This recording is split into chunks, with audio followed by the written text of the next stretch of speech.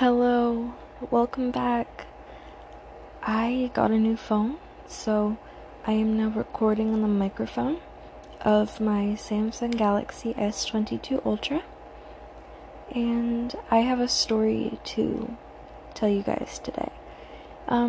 It's a personal narrative, and I submitted it for my AP English class, so I hope you enjoy. Alright, this is The Lion and the Lamb by me. It is a sensitive subject, so trigger warning right now, I guess. Yeah. Okay. The lion, strong, stoic, angered and destructive. And the lamb, innocent, curious, naive and young. The lamb is weak and cannot protect herself. She is a subject of youthful innocence. She is a child. If lion were to live with lamb, the lamb would soon be eaten. She is prey. But if morality were taken into account, the lamb would sleep comfortably beside the lion, because the lion knows that the lamb is unable to protect herself. She is not a threat. Ideally, the lion would guard the lamb. He would become her protector. He would guard her and shield her from the harsh realities and predators until her limbs grow long and her abdomen plump. With adulthood freshly dawned upon her, the lamb would find her own path, and the lion would wish her well. He would love her as his own, as if she had been born of his own blood, his cub. But when reality sets in, the lion is still a lion. So, when the lion became the protector of a lamb and his own cub of direct descent, he could not help but to become a spitting image of his own father. And that rage, that neglect he received so young, he knew not what to do with. So, as the apple does not fall far from the tree, he cast his aggression upon those who least deserved it. And the lamb watched. The lamb watched as he lashed his cub with verbal whips of iron. His claws left a crimson mark on her face, remnant of his boiling anger in the shape of a hand. And the lamb listened to the helpless wails of the cub, 4 years her senior, as the livid lion roared gutturally. And the lamb would wonder about the lion's whereabouts, and she wouldn't understand why the cops showed up at her door.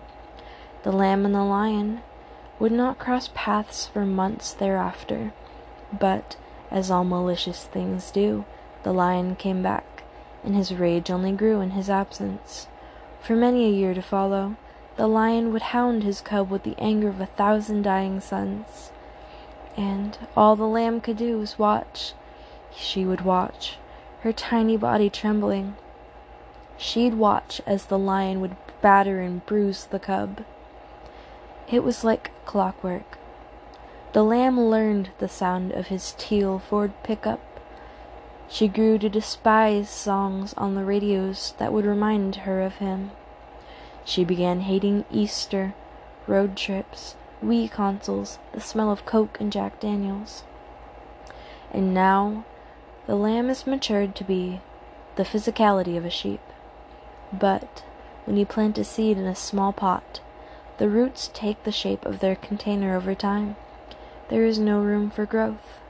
Infiltrating a young mind, the clay-like mind of a child in the most crucial stage of development, the child develops around those habits.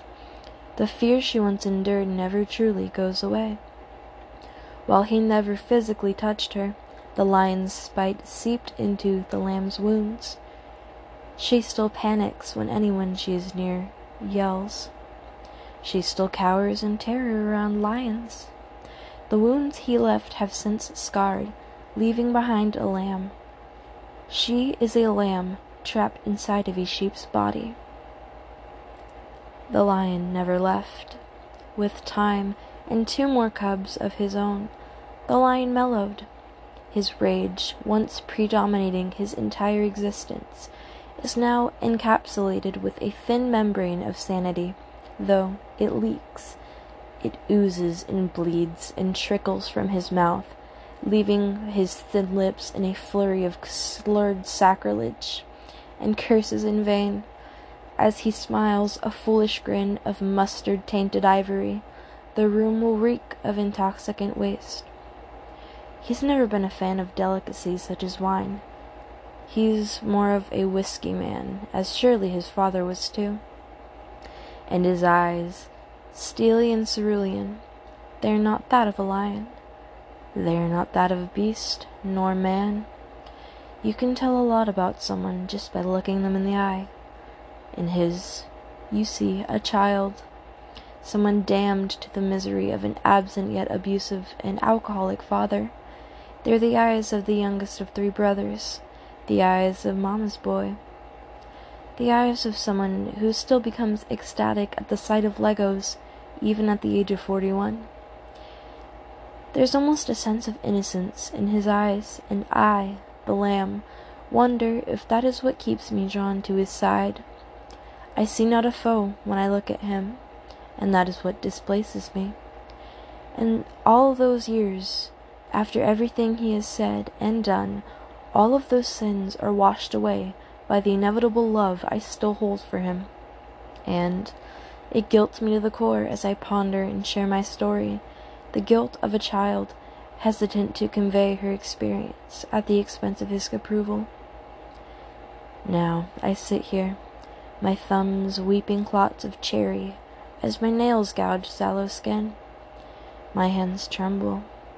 I have not eaten properly in days because of my newest medication, the 6th I've been prescribed to manage my damaged mentality. It makes me ill. I can't help but to silently inquire, did he ever think about the long-term effects of his harm, his hatred of the world, and the way he released it onto the developing minds and bodies of my siblings and I? A man of 4 decades, he is not insightful. He does not believe in chronic illness, neither physical nor psychological. He knows nothing of what he did to us, and whether it be his lack of will to accept his wrongs, or the sheer ignorance of a child who never grew up, I am unsure. The uncertainty of his vigilance halts my yearning to hold him accountable. And I love him. I do. I can't not love the man who's been united with my own mother since I could walk. He loved me as his own since day one. But a lion is a lion, and a lamb is a lamb. And when a lion lives with a lamb, he may keep her alive, but sadistically, as a predator toys with its prey. Alright, that's 3 pages, 4 pages on a Google Doc. Yeah, I'm tired. I hope you enjoy. Thank you.